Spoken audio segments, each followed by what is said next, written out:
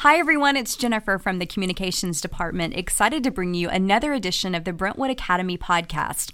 One of the newest additions to our Brentwood Academy faculty family has quickly become one of the most beloved by our students, our parents, and his fellow faculty members. Paul Battaglia joined our upper school math department 2 years ago, bringing a passion for teaching that is fresh and inspiring. Paul is highly respected and even teaches from a textbook that he helped to author. Our Dean of Academics, Jeff Bryant, sat down with Paul to talk about his teaching style in the classroom, and as you will hear, it is epic. Enjoy their conversation. Welcome to the Brentwood Academy podcast. We are a co-educational, independent college preparatory school near Nashville, Tennessee. Our mission is to nurture and challenge each whole person, body, mind, and spirit, to the glory of God. This podcast will give you a glimpse into the stories, lives, and relationships that make BA such a special place. For more information about BA, visit BrentwoodAcademy.com. Now on to today's episode. Well, good afternoon, Paul. Thank you, Jeff. Thanks for having me. Appreciate it. Could take some time for us to chat this afternoon. Yeah, absolutely. I'm looking forward to it. Well, I have heard a number of positive comments about your classes. I've been able to visit a class myself and seen it in action, but I'd love for you to tell me a little bit more about your thoughts on the role of students in the classroom and the role of the teacher, and some of the ways that you set up your classroom and your lessons that are in line with how you think it should go. Right. Well, first off, I'm just humbled that there have been positive comments out there, because to me, that's feedback's important, and we'll talk about that because as a teacher, I need feedback from my students, right? Exactly. So if things are working, I definitely want to do more of that as we go. So yeah, as we think about the role of the student and the role of the teacher, I think communication is critical. And just as a simple, easy example, here at BA we have cleanup responsibilities for our students, and I know that this isn't necessarily an academic component, but the idea is this year for my cleanup responsibilities for my classroom, I noticed in the first couple weeks that we had some kind of inconsistent either showing up or performing whatever task needed to be performed by the students. And I actually took a step back after a couple weeks, and I was like, well, why is that? Well, that's because I didn't communicate what are my exact expectations. Who is going to vacuum? What day are you going to vacuum? Who is going to clean the board? So as we transition into the academic side of things, right, the first few days of school for me are huge because I want to communicate to my students not only obviously what I expect of them academically, but what kind of energy am I going to bring and what would I expect from them on the other side? That give-take relationship. Right. If I pour into you, here's what I expect out of you. I don't need the world, but I want you to be engaged, and I want you to learn, and I want you to learn to love to learn. So for me, the role of the student is I want you to be active. Right. I want you to ask questions. I want you to be wrong. I want you to not be afraid to be wrong when you're talking with your peers or you're talking with me. I want you to feel that you can ask a question and really, hopefully that ignites some discussion amongst all of us.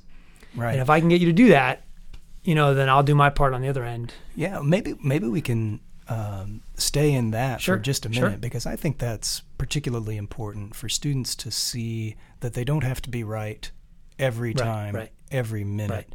Can you give just a couple of examples of ways that you respond to students when they are hazarding a guess or trying a new solution strategy and it doesn't come out? How do you facilitate that feeling of, oh, well, that's all right, that's just part of learning? It's funny because I think you have to do it early, and maybe even sometimes often in the year, because I think, traditionally students don't see that, right?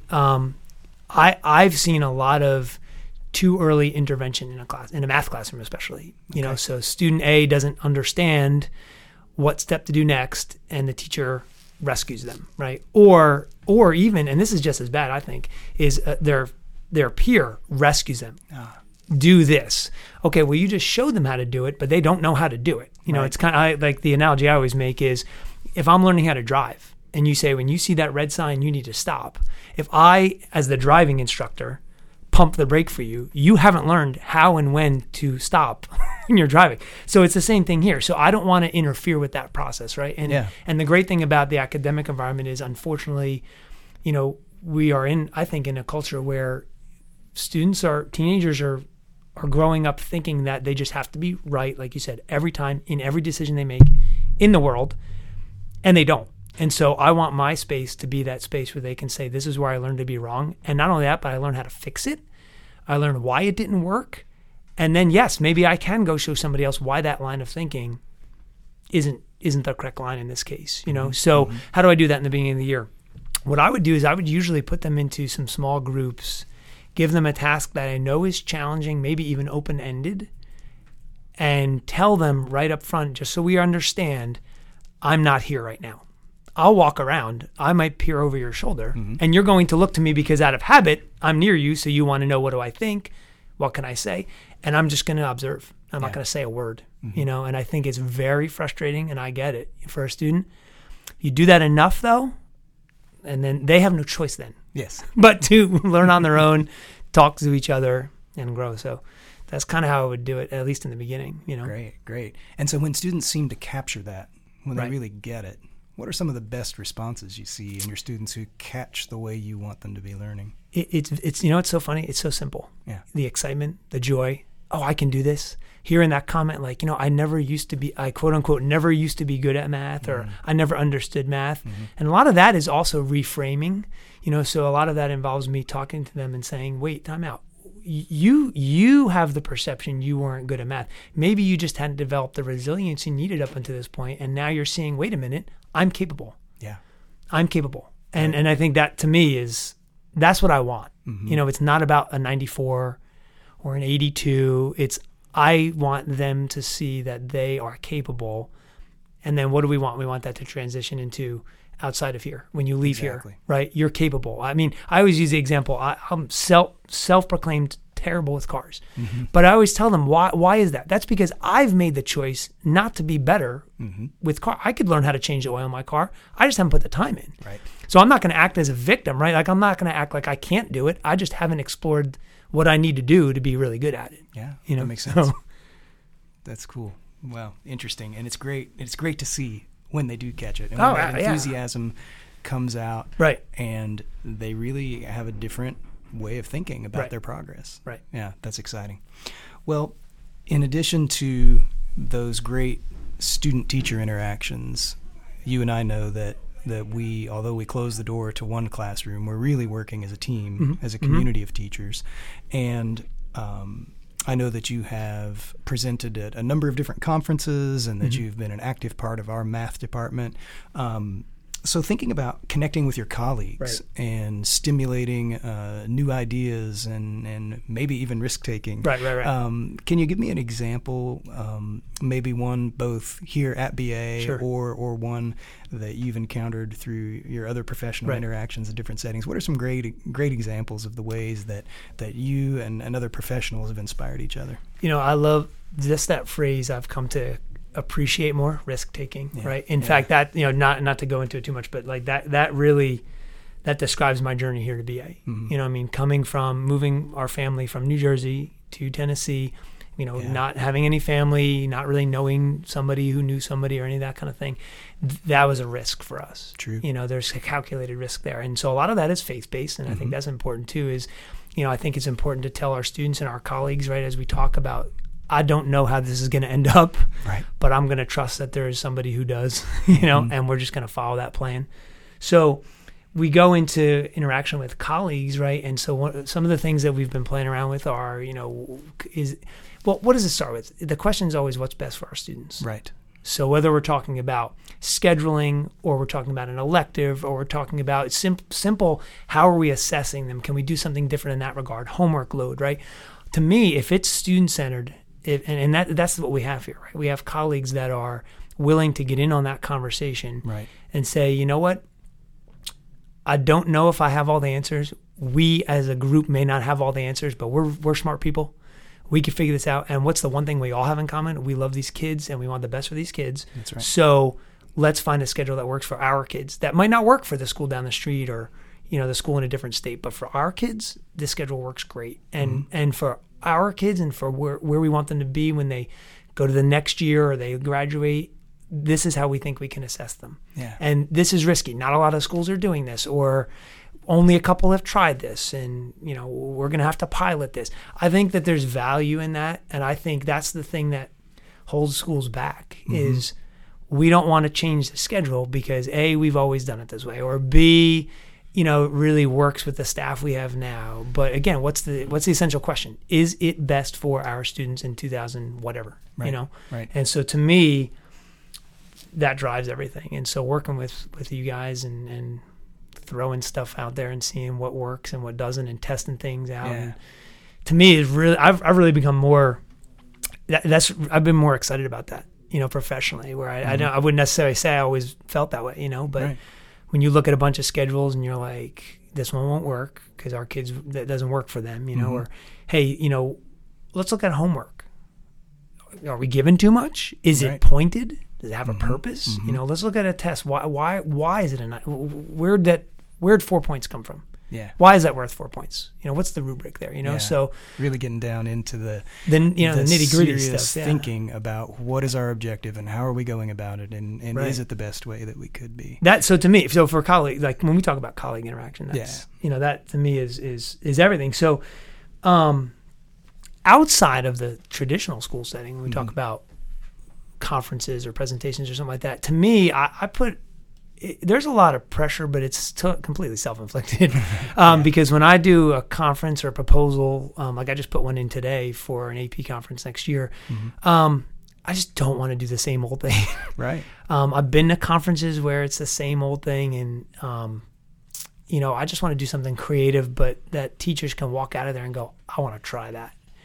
And I want them to take risks. Like sure. and then we talk about that in the conference. Look, you're going to go and your students are different than my students, and your school is different, and your, administration is different than my administration. So the only way you're going to find out is you got to go do it.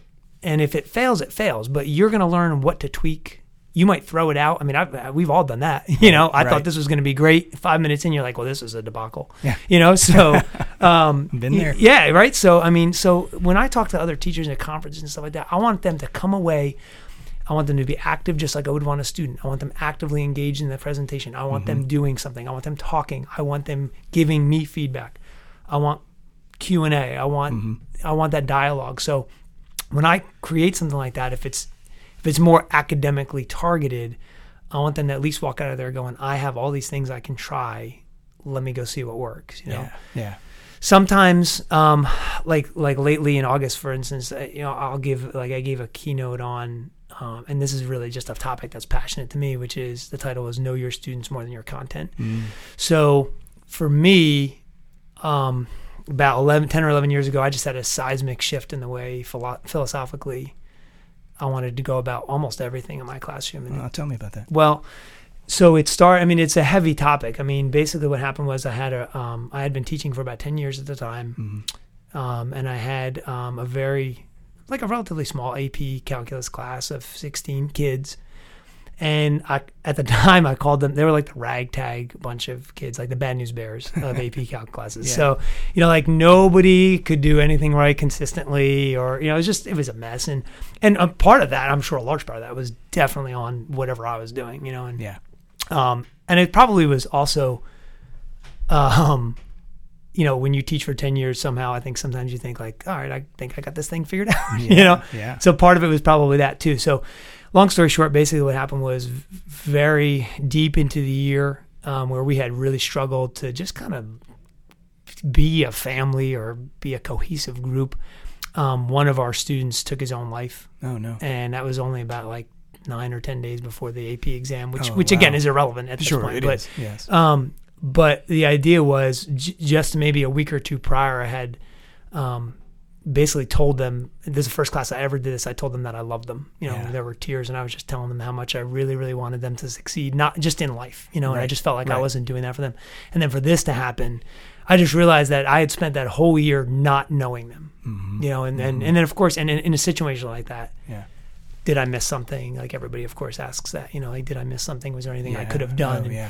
So basically I spent the entire summer, this was like late April, just self-reflecting. Right. What could I have done different? And okay, that's a specific. But on a larger scale as we go forward, like what do I have to be for the high school junior and senior right now, Yeah. you know? And so, yeah, so now when I go and speak, sometimes that's what I'm speaking about, is Right. how we can talk about math all day. Mm-hmm. We could talk about, solving this problem or learning this concept and how that's vitally important for state standardized testing. We could talk about that all day. Mm-hmm. But at the end of the day, if something like this happens, nobody cares. Right. And that's and you know what? And that kid wasn't, he didn't get to live out, or she didn't get to live out their full potential. And let's face it, I mean, today we are dealing with that as a national crisis. So That's right. Every day I want my kids to know that I care about them, I love them, and I want them to know that I'll be whatever they need me to be for them to get where they need to be in life. So yeah, I mean that's kind of what I'll do sometimes professionally. Is, Right. and I gave this talk in Pennsylvania in August, and people just came up and were like, I went through something similar, or I needed to hear that, Right. and I came to this conference thinking, there's 12 sessions and, I got to get all this information. And then when I listened to what you just told me, I realized I have to do some thinking. Yeah. And that's all I want. I just want you to think about, why are we shoving all this stuff down our kids' throat if we're not getting to know them? Exactly. Why is that not important? Exactly. So, What's the most important thing about our work? Right. That's the long answer. Sure. Chef. Yeah, no, very interesting. And, you clearly can communicate compassion with passion. And I think that's going to be impactful to your students. You obviously have a gift for inspiring other people and equipping other people to stretch and to grow. And that's exciting. I've enjoyed our conversations that you and I have had about certain topics where we've been brainstorming and the energy across the table and moving from one idea to the next. It's clear that you can guide that and you can build that, and that's trying and learning. Exactly. Yeah. Exactly. Doing it How to yourself do it better. and leading others to do it too. So super exciting. Well, let me turn us to a little bit different tack with thinking a little bit about curriculum. Okay. I know that you have written, a couple of textbooks and that they've been published and are in use in classrooms. And so I think a number of people would agree that, a great teacher can lead students to learning with just about any materials or curriculum. However, having a great curriculum can really make that better for both the teacher and the student. So what are some of your thoughts on what makes a really high quality math curriculum? I came up with this. I don't even know how I came up with this, but sometimes, like anybody else, I get these ideas, like in the middle of the night or in the shower or something, Yeah. So I came up with this acronym for the word EPIC. I mean, first off, the connotation of the word itself, is pretty good, right? Yes. So then I was like, well, how could I use that word in any way? So I came up with what do I want a math class to look like? Right. As many days as possible, right? Like also knowing that, and that's the thing I like to tell teachers too, and I have to remember myself, every class is not going to be the greatest thing in the entire world, you know? Right. For whatever reason. So the E in my mind stands for, a couple things. It's not just one word: engineered, empathetic, emotional. So these are things I want I want to be able to engineer the experience, not because I'm doing everything. Right. But I want to create I want to engineer an experience that I know leaves them with the ability to learn something and come away with a deep understanding of something. How do I do that? Sometimes I use emotional tools. So, for instance, I might show them a video leading into a topic of a ski jumper, like an actual video of a person ski jumping off of a cliff. So immediately that elicits an emotion. Exactly. And so then I have no idea what we're about to talk about, but we're going to talk about how to calculate the rate at which that person's distance is changing and all this different stuff, but so that emotional response is something that at least now has them locked in. Right.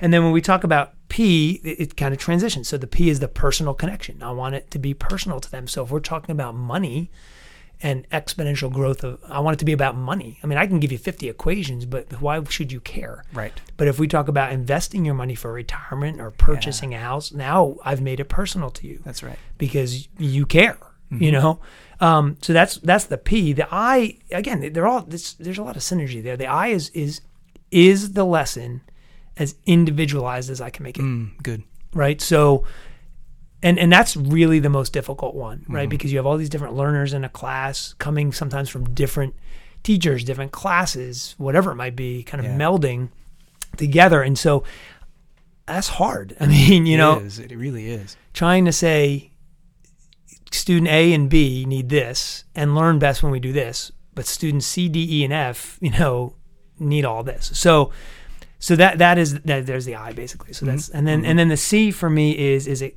how much of that is captivating. Yeah. And it's tough in math because Right. sometimes you're not dealing with captivating concepts. So that to me is, again, it's going back to what's going on currently in the world. Can I tie it there? Yeah. What can they relate to? And so just a quick, how do I do that? So at the beginning of the year on my informational survey is one of the questions I asked them is, if I could connect one real life concept that interests you at some point during this class, what would it be? Right. And so then I have a log of all these things and I'm just trying to check them off during the year. Good. One day we do money, it's science, it's space, whatever. And I'm not always great at it because I don't have that kind of knowledge, but I'm paying attention to the news. I'm going online. I'm going on Twitter. I'm doing whatever I can to find something current and relevant that ties it all together. Well, I'm sure the students appreciate you being responsive to their interests and giving them the opportunity to put that out there. I'd want it. And you'd want it, right? Of course. And then you rise to that challenge looking for those things over the course of the year. So that has to be something that students appreciate. I think so. And it's probably bad for me, too, because it's probably a letdown when I don't make it happen, So, and that's okay, too, but that's part of just learning. Yeah, right? Well, we have to afford ourselves that same Right, thing. exactly. We're trying to inspire in our students, right? That, Right. that it doesn't have to be perfect every time, but we Right. just have to be striving. But then you get and the getting question. after it. You get the questions like, "Oh, we're not doing that again today," So no, sorry. But That's it's funny. So that's kind of, I don't know. Maybe it's cheesy, maybe it's not. But that's anytime I sit down to come up with a new lesson or revamp something, Yeah. I'm always like, "Is it epic?" No, How that's can we make great it epic? because it gives you a framework to think about it, and then it keeps you on focus with those things that are really important. I mean, thinking about your eye of individualization, that's something we all need to pay attention to, right? In our mission, it's each whole person. And Right. instructionally and educationally, how do we differentiate? How do we lead each student wherever they're coming from, wherever they're starting from? How do we get them farther along and making progress and feeling that success that you were talking about at the beginning of our conversation, no right? question. That's the grand challenge of education for us, and what I think, in my opinion, really keeps it stimulating all the time is it's never the Right. same. No two kids are the same. It's- Every class is and different. it's funny because when people find out that I was not always in education, I wasn't an education major. Right. Started off as an actuary, in Washington D.C. So it's funny because I think there's this I don't know what the word is. Maybe it's a false sense of this idea that in order to teach, you have to have all this, specific book training, and maybe I'm the outlier. I don't know, but I didn't have that, And did I do what I needed to do, at the time in New Jersey to become a teacher and transition? I absolutely did. Sure. But there's nothing like the classroom experience to teach you. That's right. And so if I'm anywhere right now, it's only because, and we talked about the experience before, like all of these experiences have helped mold me and continue, really is the key word, to continue to mold me into the teacher that I think my students need me to be. Right. So that's what's fascinating is there's not one day we come to work knowing what to expect. That's true. Right. So That's I mean, true. and to be honest with you, that is just not something I got when I was in Washington D.C. And that's how I knew I didn't. It's unfortunate I didn't see that beforehand. Right. But I had to be in it to know this is not stimulating for me. Right. And it is the same thing every day. Yeah. With a couple numbers changed. So yeah, that just wasn't. I knew right away I can't do this. Right. For 50 years. Yeah. Yeah. So. Well, good for us and good for the students that you jumped in. And, Well, it's a two-way and street gave it a too. shot. So yeah, they keep me on my toes. So yeah. you know. Well, you obviously have a gift for responding to them and leading them in ways that are really productive. And I'm just really glad you're a part of our team. Well, I'm happy to be part of the team, and just really, I'm just excited to looking forward to all the stuff we continue to try and roll out. So excited that the kids want to see change, and we want to see good change, obviously, Right. positive change, and just anything that we can come up with, like we said, that's better for the school and for the kids is something that I think is going to put BA in a place that it's going to be pretty hard to compete with. So Absolutely. Yeah. Nothing like that positive experimentation Right. and pressing forward. Yep. Awesome. Well, thanks for your time, Paul. I really enjoyed the conversation. Thank you. Enjoyed it myself. Thank you to both Jeff and Paul. Paul's passion for his students, the subject he teaches, the goals he sets as an educator are impressive. And again, we are so thankful to have him here at Brentwood Academy. To see and learn more about Paul's innovative teaching style, check out his personal educational website, BeBetterTeachBetter.com. Thanks for listening. It's always great to hear the wonderful stories, moments, and insights from members of the BA community. If you have an idea for a podcast episode, we want to hear it. Just visit BrentwoodAcademy.com/podcast to submit your episode idea today.